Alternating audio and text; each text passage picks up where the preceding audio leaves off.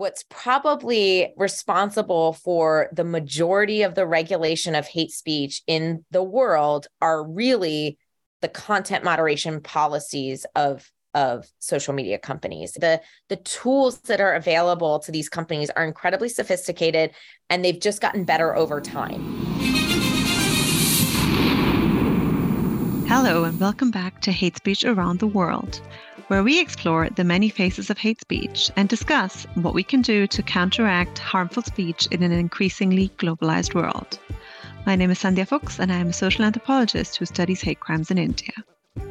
Today, in episode 3, we meet Carlson, who will tell us about surprising advances in the AI regulation of online hate speech and discuss the possibilities and limits of combating hateful content on social media.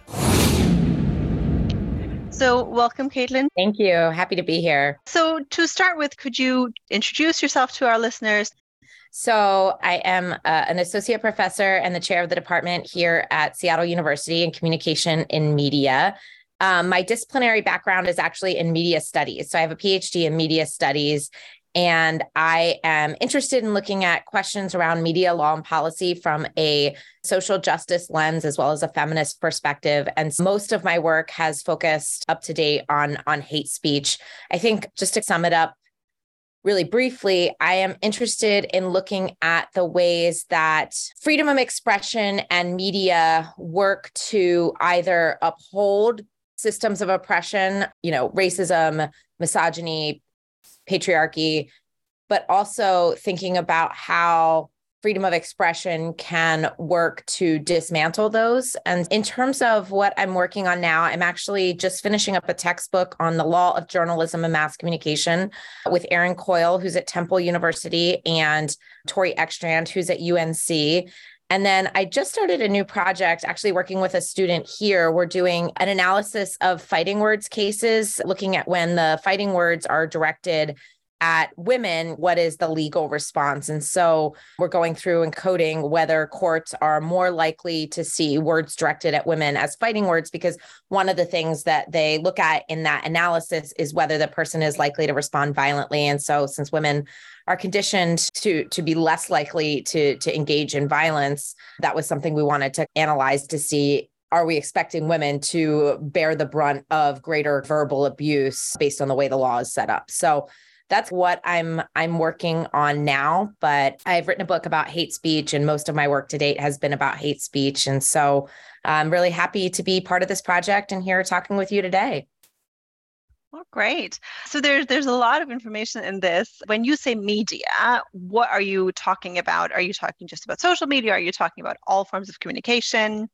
No, so I'm generally talking about mass media. So mass communication is really a separate field from communication studies. And so we are really interested in all forms of media, communication technology that allow people to reach a large audience at once. And so really the first form of mass media was newspapers, followed quickly by radio, then television, and now the internet. And so my work does focus largely on social media, but disciplinarily, folks in mass communication are interested in all forms of media. And the other thing in your initial bit that might be a little bit unfamiliar to some of our listeners, when you say fighting words, what do you mean by that? And I think this speaks to how hate speech is treated very differently in the United States than in most other, particularly Western democracies, but in many countries around the world. So in the United States, hate speech is protected under the First Amendment, meaning it is legal to use hate speech in the United States, whereas in many other countries, it is illegal to incite hatred. And so unless hate speech falls into one of these unprotected categories that the Supreme Court of the United States has carved out, it is protected. And so sometimes, but not always, hate speech can fall into fighting words, which is a category of personally abusive epithets or insults that, when uttered, provoke an immediate violent response, which you can see how certain racial slurs might fall into that. For example, threats are unprotected in the United States. So if I threaten bodily harm or death to an individual, not a group, that could potentially be punished. And then incitement, again, in most countries, what is illegal is incitement to hatred. So trying to get a group of people to dislike an individual or group based on their fixed identity characteristics. What we think of as incitement here is really incitement to illegal activities. So, for example, incitement to violence. And one of the things that's interesting about that doctrine is that it really has to be immediate. And so even when we're thinking about a lot of content in online spaces, it is still protected under the First Amendment because it doesn't incite an immediate violent reaction, which is what that doctrine is really focused on. So I guess the last thing would be harassment. Again, that's seen oftentimes more as a behavior because of its repeated nature, rather than the words that are used. But again, in the United States, it's considered unconstitutional to have laws that discriminate based on viewpoints. So saying this idea or this set of views is okay, but this one isn't. Any law that tries to do that is often considered unconstitutional. And so when I say I'm looking at fighting words, it may include hate speech, it may not, but that's the area of law or one of the areas of law that certain hate speech can fall into. That's really interesting. So let's maybe go to the book that you've written, which is quite literally entitled Hate Speech. Yeah. Can you give us a little bit of background on the scope of that book, but also some of the concepts, the questions that you've explored in relation to hate speech, and also the regional focus? Are you looking at the US? Are you looking globally? Great. So the book is actually part of MIT Press's Essential Knowledge series. And so these are books that are basically designed to be primers or introductions, not for academics, but for regular people who are interested in this subject. And the goal is not necessarily to make an argument or take a strong position, but really to give people the information that they need to form their own opinion about these issues. And so there's really a prescribed format that the book needed to follow.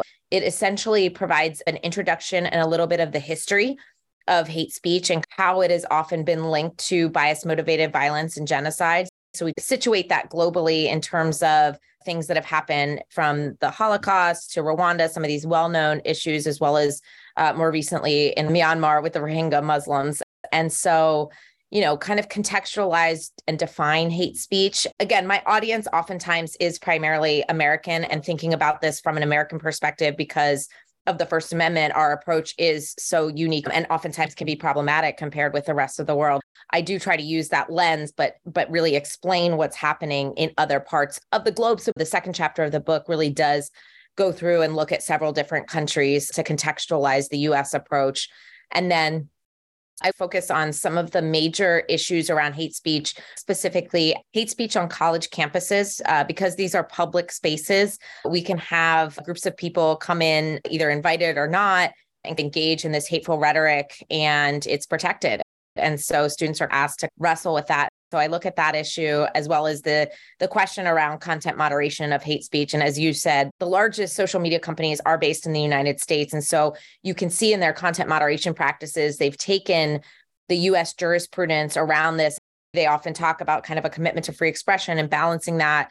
But as private virtual spaces, they can go much further to regulate hate speech, but oftentimes choose not to because it can be very profitable. And so that's kind of the issue that I look at there. And then, again, I obviously have my own strong feelings about what a solution might look like in the United States. And so I offer that at the end. I am somebody who thinks that we have some existing civil laws that could be used if expanded or changed to combat hate speech. I also think there's opportunity, again, to expand or change some of our existing doctrines around the things I mentioned earlier, like threats or incitement, to better capture kind of the most vitriolic or problematic of hate speech. So I offer that at the end. The book is really, if I sat down next to you at a bar and you asked me, what do I need to know about hate speech? The book is really designed to answer that question for people and give them the knowledge they need to form their own opinion about what, as you know, is a very complicated and nuanced issue.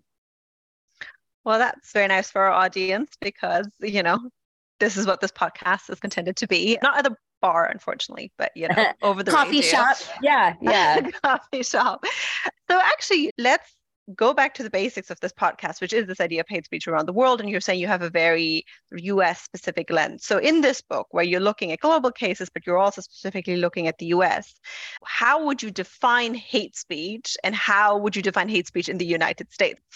Yeah, so there are all these laws in different countries, but I do think they have certain elements that are central. And the elements that I see in many of these definitions are really about expression that seeks to malign or attack people based on fixed identity characteristics. So when I say fixed, I mean things about yourself you can't change. What I'm talking about are primarily either the things that we're born with or the things that really make us who we are, that are fixed, right? So not an opinion, a political opinion, something like that, but more your gender identity, your sexual orientation, your race, your ethnicity, yes, your religion, your nationality, your immigration status, right? These are all things that are pretty well fixed.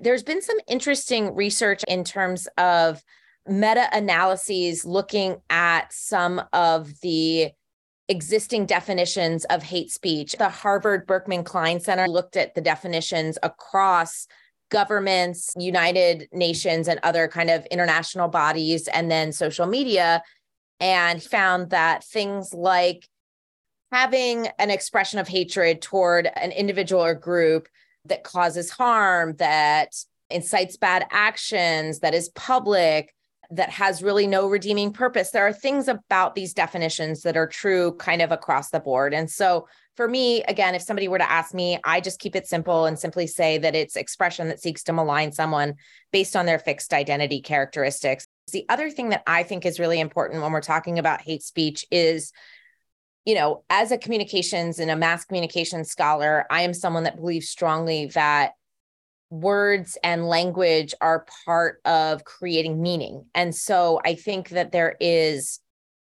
a structural component to hate speech. It does something within our society. So it plays a role in maintaining our existing social hierarchies. We often see historically that hate speech is used by people in power to kind of maintain their preferred position and to exert dominance over other groups. And by creating this perspective that certain people or groups are more or less human than others, right, we can really establish this principle of othering, of us versus them, but we can serve to dehumanize people. And I think that is the part of the equation in which things like discrimination all the way up to bias-motivated violence and genocide are made possible, right? So language creates meaning, and the meaning that hate speech is creating is that somehow this individual or group is less human than I am, and therefore violence or other forms of, again, discrimination,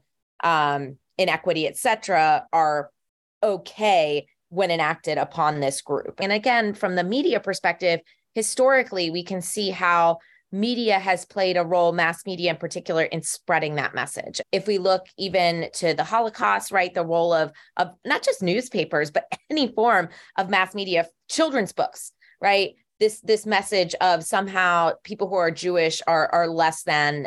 In Rwanda, we saw the use of the radio, right? There's really interesting studies out there to show how violence was marked on those villages that received radio content that didn't, right? And you know, here we're looking at how do you convince a group of people to enact violence against their neighbors, to spread that message, to get that widespread adoption.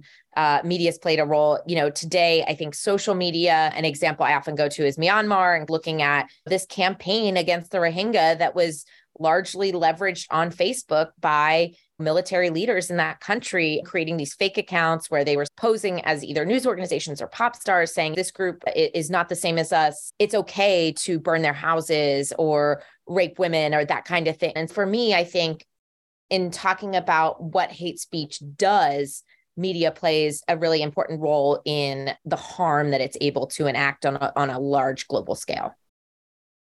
Let's actually stick with that point for a moment. There's two things I'm curious about with this. The first is the question of like, where does it start, right? Yeah. Where is the beginning of hate speech? But also, are we comfortable maybe taking it to a place where we say hate speech really does need inherently that top-down power imbalance between the groups?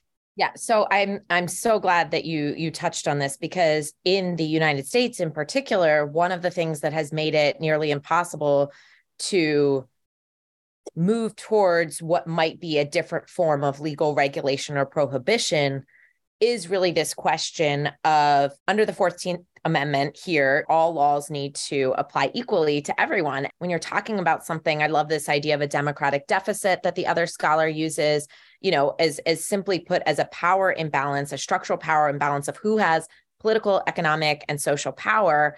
It feels for us almost impossible to create a law that would not be abused by people in power against those that it's designed to protect. So back in the 90s, there was a push to basically extend the fighting words doctrine onto college campuses and create what we called hate speech codes, right? So basically say, in a learning environment like the one that you and I both work in, people need to feel safe and protected and not attacked based on their identity. And so we can extend this existing law to say on college campuses, we're not going to use racial, ethnic, those kinds of slurs and other kind of what we would think of as typical hate speech, dehumanizing language, that sort of thing. There was essentially a year or two where some of these policies were enacted before they were challenged and overturned by the Supreme Court. And it's really interesting. So I'll just give you an example. At the University of Michigan, in 1 year, right, where they had these policies, I'll say, on the books, of the, let's say 17, complaints were brought forward, 16 of those complaints were brought forward by white students against Black students, right? And so there really is this concern. And I think in some ways, again, it's contextual. And so given the racial dynamics in the United States and the often unwillingness on many people in this country to recognize our history of slavery and genocide against Native Americans, it's really difficult to say, well, how would we enact a law that accounts for the current imbalance between minority or historically marginalized groups and dominant groups like white cis males? And it really is almost impossible to think about. When I'm talking to students or anybody who's kind of new to this stuff, I think one of the things when we think about like what makes things like racism or sexism different than simply prejudice or misogyny and, dislike. And I think for me, and this I think is something Robin DiAngelo talks about in White Fragility and some other scholars have kind of looked at, it's the political and social and economic systems and institutions, legal systems and institutions included in that have been built to uphold the dominance of those groups. Any law we create is often co-opted for the benefit of that group. And so it makes it really difficult. And you'll often hear people here talk about that as the reverse enforcement argument, right? We can't have hate speech laws because they will be co-opted and misused. And I think there's really not enough data, empirical data. I think there's also people who are, nervous, myself included, about, when we don't necessarily have a democracy that functions for us in the United States the way it did maybe even 10, 15 years ago. There's a lack, I think, of trust on the part of the government to enforce these rules in an unbiased way.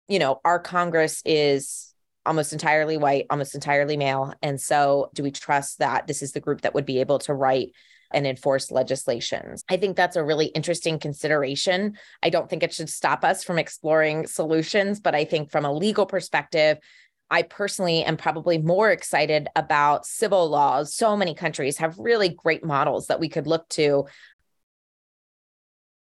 Okay, just for our listeners who are not as familiar with law, what is the difference between civil law and criminal law?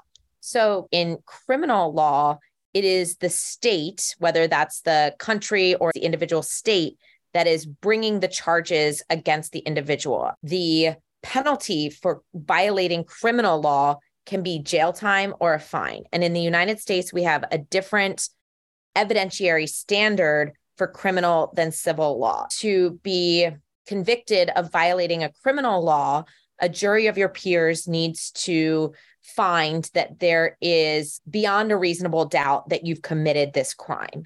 And so anytime you hear about someone going to jail, then we're talking about criminal law. Civil law is between two private parties or individuals. And so most of media law that you hear or read about is civil law. For example, if you were to say something libelous about me, something that's not true that injures my reputation, I may sue you. I'm bringing charges, not the state. There's no threat of jail time. I'm suing you for damages. I'm suing you for money, essentially. The only punishment is a fine. We still may have a jury deciding kind of which way it's going to go, but the standard of evidence that they're going to be tasked with using is called a preponderance of evidence. Unlike criminal law, where you've got to be like 99.99% sure, with civil law, it's really only a preponderance of evidence. You more likely think that I said this libelous thing than less likely. So maybe a way to think of it is like, I'm 52% sure, not 99.9% sure. And so again, when we're talking about media law, what we're most often talking about is civil law. So with hate speech, it would be desirable or easier to move some of these hate speech matters from criminal into the civil section because the standard of proof isn't so high. That's my personal, I think we'd be much more successful. And there have been efforts in the United States to use existing civil laws to address questions around hate speech. We have a civil statute law in many states that surrounds itself around intentional infliction of emotional distress. Basically, something you expressed was beyond the bounds of decency and it created harm to this person, right? It's potentially really interesting to explore.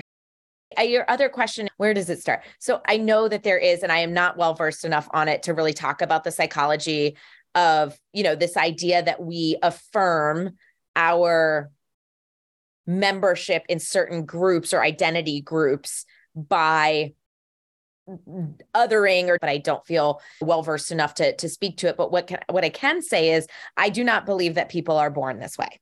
So I do not believe that, race, gender, even these are social constructs, right? Sex is biological, but the rest of it, right, it is very socially constructed. It is through our interactions with each other, through our language, that we give these ideas meaning. And so I don't believe that, obviously, that this is something we're born with. I think this is something that we're taught at a very early age. And I think especially for us in a society that I would, in the United States, characterize as very much a white supremacist society, right? Where everything, all the laws and the systems and the institution are geared to maintain the privilege and power of white people and keep that group dominant over those with historically marginalized identities. I think that we are taught from a very young age to engage in this language, behavior, meaning assigning that happens to establish those differences of what is my race, what is my gender identity, what's an acceptable gender identity, what's an acceptable sexual orientation. And so it goes back, just to kind of bring it full circle, media plays an enormous role in establishing what those ideas are. I am a firm believer that along with things like your family or your religious institution or your school, media is one of those really big 5 or 6 things that help shape what we believe. And so part of the solution to breaking down some of these beliefs is to have more diversity and equity throughout all levels of media. So the macro level, which is really ownership, and the institutional level, the meso level, which is really the decision makers. So whether that's a casting director or somebody who works on a news algorithm at Meta, and then the representation of what we see. So I think one of the pieces of the puzzle of combating some of these ideas is media, along with, for me personally, public education. And I think those 3 pillars, you have the legal part, you have the media part, and you have people in their families, their home environments. And if you think about hate speech, those are all bodies and institutions that in their own language, the language that they normalize, shape public consciousness. And I think it's very interesting that you were talking about, on the one hand, the role of the media, on the other hand, the co-option of hate speech laws or hate crime laws generally. Because I do think that is definitely a global problem. The problem that hate speech laws are being enacted by institutions that are also shaped by all of the social prejudices that are floating around. But I also agree with you that I don't think that means we should be getting rid of all of these laws. But how do we actually think we can prove things like hate speech? How do we think we can prove things like discrimination? Because I think the evidence methods we have set up don't really work. In India, for example, if you're going back to the media part of it, there is a big conversation right now about like what kinds of videos, what kinds of social media clips, what of this can count as evidence and what cannot count as evidence. So I think there's a lot of questions on this front. Yeah. Well, and I think globally, one of the biggest questions we're wrestling with is who's responsible, right? Is it just the person that posts that content? Or is it also the social media company that allows it to be amplified? And, as you know, Germany has kind of taken this tact or this approach with NetzDG where they've said, no, we think we should hold the company accountable. And that's really different than, the advice coming out of the UN. That's really different than a lot of what countries do, even in the United States. Like, let's say we were to someday, which I do not envision in our future, given our political climate, but even if we were to enact a hate speech law, it's not like we could hold Meta or Twitter or any of these groups accountable. So I'm curious if that's come up in that conversation in India as they wrestle with what counts, who's responsible. Yeah, nobody knows yet. It's a big question mark. But what's very interesting, and I think this is something that you're now touching on, is there's basically in the hate speech space a layering of laws or regulations that's happening, right? So you have international human rights laws, guidelines, and then you have national laws, and then you have social media companies that have their own regulations. And I was wondering whether you could give us a little bit of a breakdown, maybe with an example from your work, about the different kind of laws that come into place and how they interact and who has the final word in any discussion about is this hate speech or not? Yeah, that's a great question. Okay, so the United Nations, it's basically a recommendation, right, to member states of here's the approach we'd like you to take. So in the very aftermath of World War II and even up into the 60s, they enacted CPR, ICURD.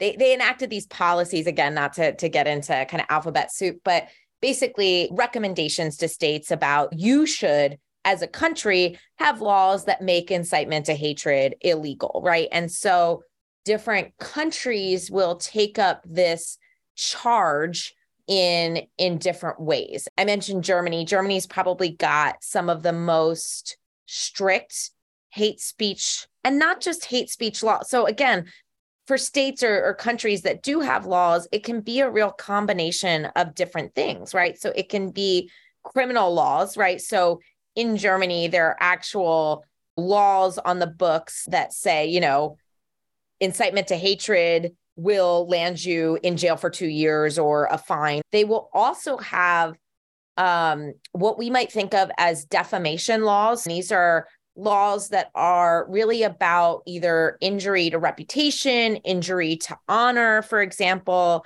And that's another way that people who are victimized by hate speech can seek restitution from those that are creating or spreading that content. Germany is really interesting. They've recently expanded those laws to include something called hate mongering and to really try and get more specific about what that looks like. So there is an important part of the conversation when we talk about specific laws in different countries. There's what's on the books and there's what's enforced. And oftentimes, even if there is a law against something, there may not be the resources allocated to enforcement. And so who's responsible for monitoring or saying, hey, this is going on? Oftentimes what happens, it's the victims themselves that will say, this is what's happening, and go to either police or hire an attorney to try and use the laws that are on the books to seek justice.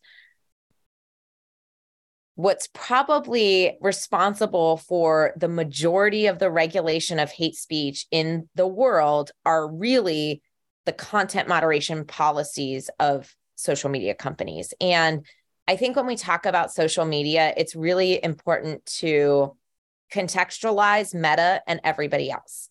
So Facebook's Meta, right? It's a behemoth. I don't need to tell you this. So if you were to combine monthly users for Facebook, Instagram, and WhatsApp, right, which are all owned by Meta, that number is something along the lines of like 3.4 billion monthly users. And there's overlap between those. But the point is, at the end of the day, a single publicly traded company whose main job is to make money is responsible for deciding how hate speech and other forms of expression are treated, globally. In the United States, Twitter is very popular. Twitter has 500 million users, not even one single billion, right? So we're talking 6-7 times the number of users. Half the people on earth are using one of these platforms. What Facebook does, what Meta does, is what we all do. So the way content moderation works is there's basically 3 parts. There's the rules that they set, right? The community standards, and those are different from TikTok to Instagram to Twitter to YouTube. For example, YouTube will say hate speech is any expression that attacks people based on this list of 12 or 13 fixed identity characteristics: gender identity, sexual orientation, age, those kinds of things, race, ethnicity, nationality. They'll decide, hey, here's what those are. Facebook is somewhat interesting. It's evolved a lot over time, but it's really a multi-tiered definition. The definition is actually pretty good, right? That they're taking into account not just racial or ethnic slurs, but they're also taking into account things like dehumanizing language, comparing people to animals of any sort, even using language like dirty or infected or those kinds of things, right? It's a pretty sophisticated definition, but the definition is only one part.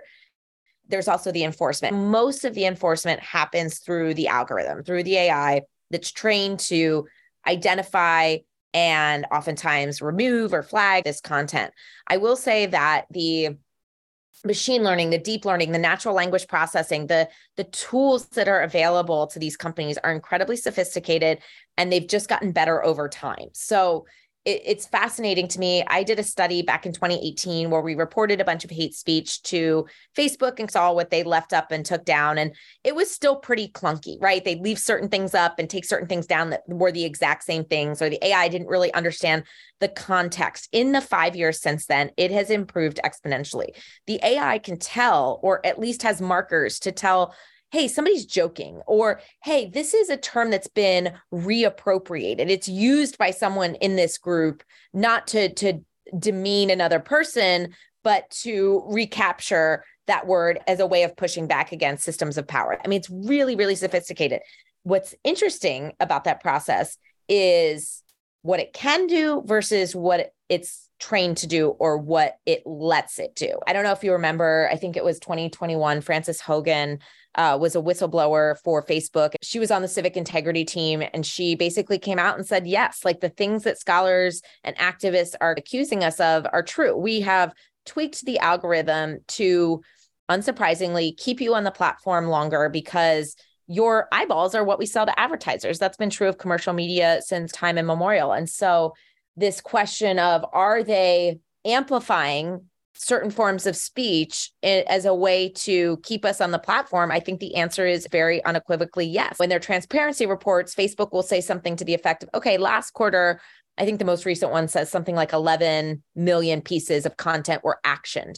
And what Hogan was saying was basically, well, that's maybe 3 to 5% of what's actually on the site. And so to me, it's very performative. It's very much a public relations move of, hey, look what we're doing. But in reality, in the places that it's difficult to find, particularly like think about like Facebook groups, they kind of let it ride. And the last piece of content moderation is what we call community flagging. So this is where the labor is essentially unloaded to us as users to say, hey, if you see something, flag it. When humans are tasked to do this work, it is very low paid. It is very exploitative. They're outsourced from different companies. They're not making the average salary of Facebook employees, which is something like $220,000, right? They're making much smaller amounts of money. But the reality is there's no real incentive without laws or regulations for Facebook or Twitter or any of these other companies to go against their financial best interest. Leaving hate speech on the platform is in their financial best interest, and their job, again, in the United States, at least, as publicly traded companies, their job is to make money for shareholders. And so I don't know that without some sort of regulation, we can expect them to act against their own financial best interests for the good of society, democracy, et cetera. That's very sad and also very understandable. It is quite mind-blowing, though. I think a lot of people don't know this. I think a lot of people's idea of what AI can actually capture in terms of hate speech is the clunky part that you were talking about. One of the main critiques that a lot of, for example, anthropologists always have is AI will struggle with context. But what you're telling us, that we actually have gotten to a point where technology can really detect and analyze context, but we're just not using that. Yeah, it's certainly not perfect. It's not without fault, but it has improved so much in recent years.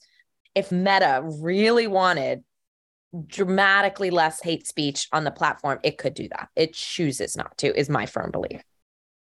I think that plays into a different aspect of the whole Meta saga as well, which is about the political types of interests that are then being generated through large companies like that. 100%. So one thing, just a basic question that I guess maybe you might be able to answer this question is, if I'm in the United States and I'm online and I see that on a Facebook platform, there's a lot of hate speech going on and I flag it and nothing happens. If I took it to the police in the US, would they be able to do anything about it? What are the jurisdictions at play here, I guess? Yeah, so it's not illegal, right? So it depends. I mean, unless it crosses over into one of those specific areas that I mentioned, which is very unlikely, right? So fighting words is a statute. Many states in the United States have laws that are really more about disturbing the peace, obstruction of justice. That's oftentimes where fighting words come in. It's something oftentimes in person that words are exchanged and there is a perceived potential for a violent response. So it's almost like an insult, a potentially violent response. Oftentimes it's words exchanged with police, right? So fighting words really doesn't translate online. Honestly, same thing with our doctrines or our laws around incitement. Incitement to illegal activity has to really have an immediacy component. So this is expression that incites an immediate violent or illegal response. And so with online content, we don't necessarily acknowledge, hey, this is happening. Obviously it's impossible to talk about incitement to violence in the United States without also recognizing the guns, right? We have more guns than people. And so there have been efforts by activists to try to link what's happening in these online spaces to saying, these particularly young white men are getting radicalized in places like 4chan or Gab or Reddit or wherever it is. And they're having access to all this problematic content that includes hate speech. And then they go out and they engage in these violent mass shootings. Can we hold the people providing this content responsible? And the answer under the existing incitement framework is no, because we can't say A led to B necessarily, right? Incitement is immediate. Let's go burn down this house. And who's coming with me? And the question that the law under that framework asks is there a likelihood that people are going to go? And so unless people have engaged in this kind of behavior before, we assume there's no likelihood. So even if I'm standing in front of a mob of people saying, hey, let's go attack members of this group, the likelihood that that mob is coming with me is something that they're going to take into account.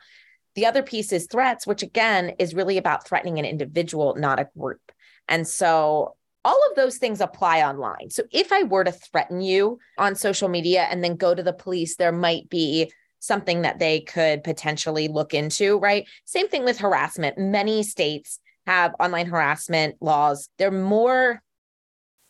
They seem to be structured to deal better with harassment that happens between people who know one another. So, I don't need to tell you, online harassment is a big part of domestic violence. And so when it's a component of that, it may be easier to deal with, particularly because the people may also be in the same jurisdiction. What happens with online harassment, where it's like a troll storm or troll army, is you're crossing multiple jurisdictions. And again, it goes back to resources and training that police departments may not have the resources to deal with it. So I didn't mean to initially laugh when you asked that question, but the reality of you going into a police department and saying, somebody said something to me online that wasn't a direct threat of violence or death, or wasn't, I'm going to engage in this violent act at this particular time on this particular day. I mean, the likelihood that they would do anything other than laugh at you is really, really small, which is sad, right? Because there are, I mean, to your point earlier about who's responsible, we have these just time after time, these mass shootings, and we can trace it right back to these people's online behavior. People are live streaming these. People are on these sites right before they go in and shoot up a school or a church. And there's no accountability for anybody involved, whether that is the social media piece or even like people that write laws that allow young people to have assault rifles. So it's a real mess over here. I'm not going to lie. It's very disheartening for a lot of us that study this. I mean, there is once again also that gap between theory and practice. Theoretically, if all of these things were there, you could do this, but in practice, nobody has the training or the capacity or the jurisdiction to actually do all of that. As soon as it comes to the online space, people are like, but it's crossing a national boundary. Who is actually being targeted to the point where it's almost a completely paralyzed system? Yeah. Well, and it's interesting to me, like when we think about, I step back and I say, okay, we're only 20 years into this thing, right? That we haven't figured it out in terms of particularly social media regulation. I think, to what extent are laws the solution or policies the solution? To what extent is it media literacy? I think there may be a subset of people that might be generating a lot of this content and going after them, I think might be successful. But to me, the reality is that spreading these ideas is happening online. And so targeting the laws and regulations to the companies is a big part of the solution. I often will use the analogy of the environment, right? I know in the United States, several decades ago, very few environmental regulations. And so we did have companies dumping toxic chemicals into rivers and that sort of thing. And then we create the EPA and we have reporting requirements and we have government regulators on sites and we put all this infrastructure in, and it's starting to work, right? Like the hole in the ozone is getting smaller, the water is getting cleaner. And so I have hope in the sense that we've dealt with industries that are toxic or polluting. In this case, it's our information environment, but we found solutions. And so the one thing I don't want is for people whoever and however they are connected to this issue to throw their hands up and say, well, we simply can't figure it out. It's too complicated. I just don't believe that. And I think we lack imagination if we think laws and policies are the only ways to solve this, right? It's a combination of education, law, policy. It's not one thing, but it's a lot of pieces of this puzzle that are going to be required. Is it ever going to go away entirely? I'm not sure. One of my students said the other day, they're like, people have been hating on each other forever. And I'm like, you're not wrong. But the thing that is different now is the amplification. If you wanted something to reach a large audience in the past, the people who had control of mass media, the newspapers or the radio, had to buy into it. What's so wild now is that anybody gets the microphone or anybody gets the opportunity to amplify. It's not going through what we would think of as traditional journalistic ethical standards or review. It's just out there. And so things like deplatforming, things like shadow banning, things like any form of de-amplification, content moderation, those could make a huge, huge difference. And so I still have hope that we'll figure a way out of this to at least address the enormity of what feels like the problem right now. That's actually a really lovely segue into the final question I have for you, which is, why do you think it's really important? I mean, partially, we've probably already answered this question, but why do you think it's really important at this moment in time to think about hate speech? And what is the thing that you would like listeners whose job isn't to work on this day to day to take away from this segment? Yeah, I think one of the things for me that is shocking, disturbing, whatever you want to call it. I live in one of, if not the richest country in the world. And I strongly believe that the gap between people with money and resources and a certain kind of life and those without it is continuing to grow in a time when it feels like we should all have access to those resources. We're in a point, I think, in history where we could all be living differently. And what keeps us from being able to have a more equitable life among different groups of people is oftentimes the social component, right? It's not necessarily, is there enough food? Is there enough clean water? It isn't that anymore. It is really, I don't see you as the same as me. And that is really, if you go back historically and look at all major incidents of hate speech that has led to bias-motivated violence and genocide, it is this us versus them mentality. At the heart of this question is, do we see each other as equal humans, right? And if by eliminating hate speech, we can move the needle towards that understanding or that ideology or that perspective, I think it could really change what life looks like for people all over the world. And I think, the last thing I'll say about this is like the challenges that we as a global society are facing are ones that require people to be able to come together. And so it just seems so petty to me when we think about like climate change, right? Do you like, as the water gets higher, it doesn't matter who looks like what or who's called what, or I'm different than you in this way. The rising water doesn't give a shit. And so I think if we can move towards a place where we respect the humanity and dignity of everyone and use that as a starting point to tackle some of these global issues, I mean, I just think humans would be unstoppable, and the life that many of us could live, or that I, as a white cisgendered American woman, do live, right? That would be accessible to a lot more people. And so, at least for me, the driving force behind all of this is equity and justice, and, for lack of a better word, spreading the wealth. And I think that we do that through recognizing one another's humanity. And so I hope if people are thinking about this issue for the first time, they can see how just divisive this kind of language and ultimately thinking and behavior that comes from this is, and what opportunity it might be to approach it differently, to see each other differently.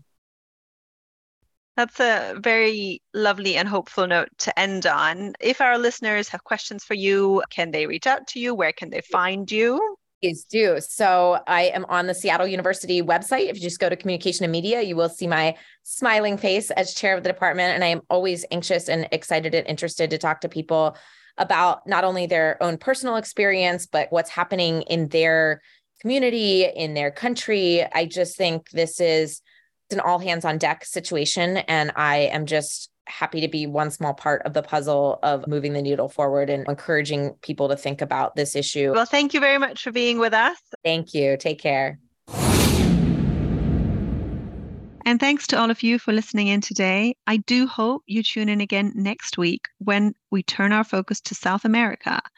We will meet Gabriel Bayari, who will help us understand how hate speech is linked to the rise of right-wing politics in Brazil, and what is particular about hate speech in the post-colonial world.